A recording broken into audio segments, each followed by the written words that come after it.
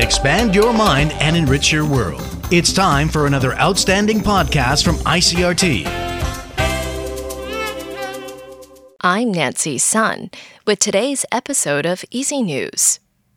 The Tai-Ex opened down 105 points this morning from Friday's close at 14,238 on turnover of 4.03 billion NT. Shares in Taiwan moved sharply lower, falling by more than 480 points on Friday as investors took cues from a plunge by tech stocks on the United States market overnight, in the wake of the latest unfavorable data pointing to high inflationary pressure.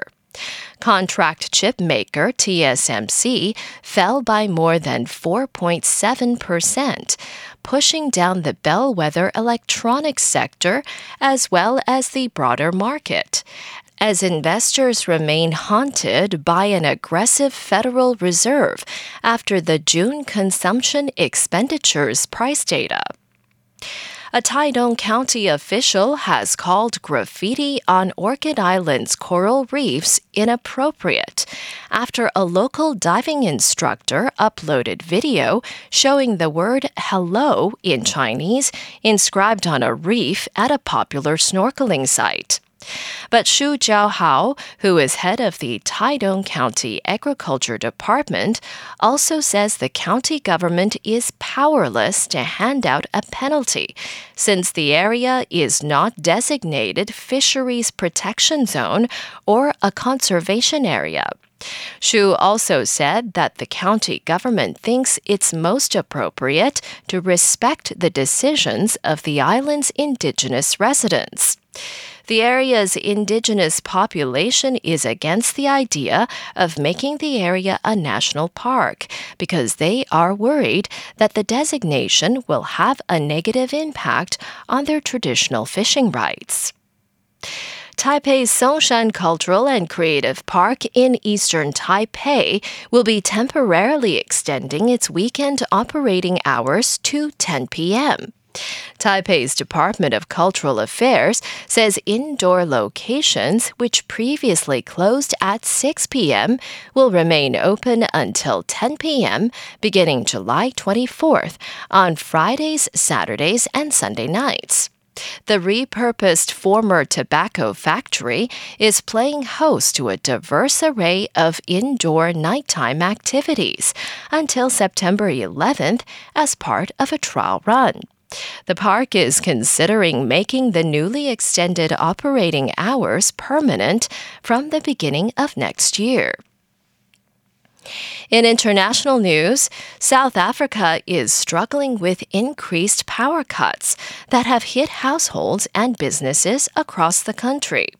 AP correspondent Karen Chamas reports.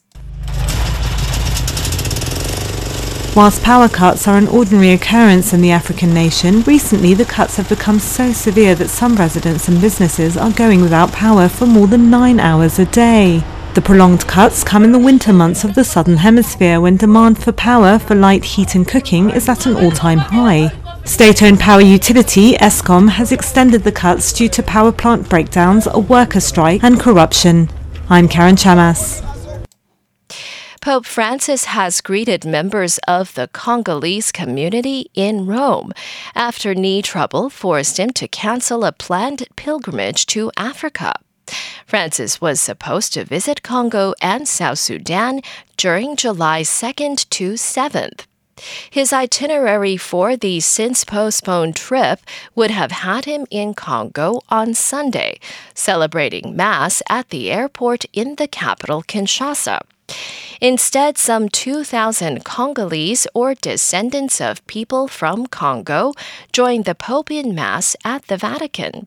They clapped when the 87-year-old Pope began his homily by speaking a few words in Congo's languages. Prayers by the faithful were also recited in the country's 4 official languages. And British theatre and film director Peter Brook has died at the age of 97. The two-time Tony Award winner was known for an influential and distinguished career, which saw him garner worldwide acclaim.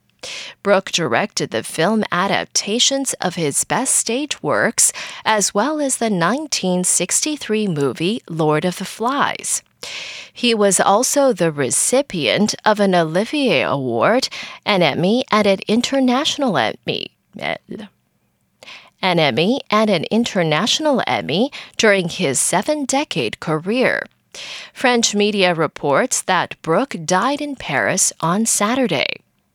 And that was the ICRT News. Check in again tomorrow for our simplified version of the news, uploaded every day in the afternoon. Enjoy the rest of your day. I'm Nancy Sun. Hey there. I hope you've enjoyed today's episode. If you'd like to hear more from ICRT, you can check out our other podcasts. We've got Taiwan Talk, where we chat with a new guest every Monday, Taiwan This Week, a roundup of the news in Taiwan every Friday, and English in the News, for useful English expressions explained in Chinese. For some lighter news in both English and Chinese, check out News Bites and News for Kids. And if you enjoy them, tell a friend. Thanks for listening.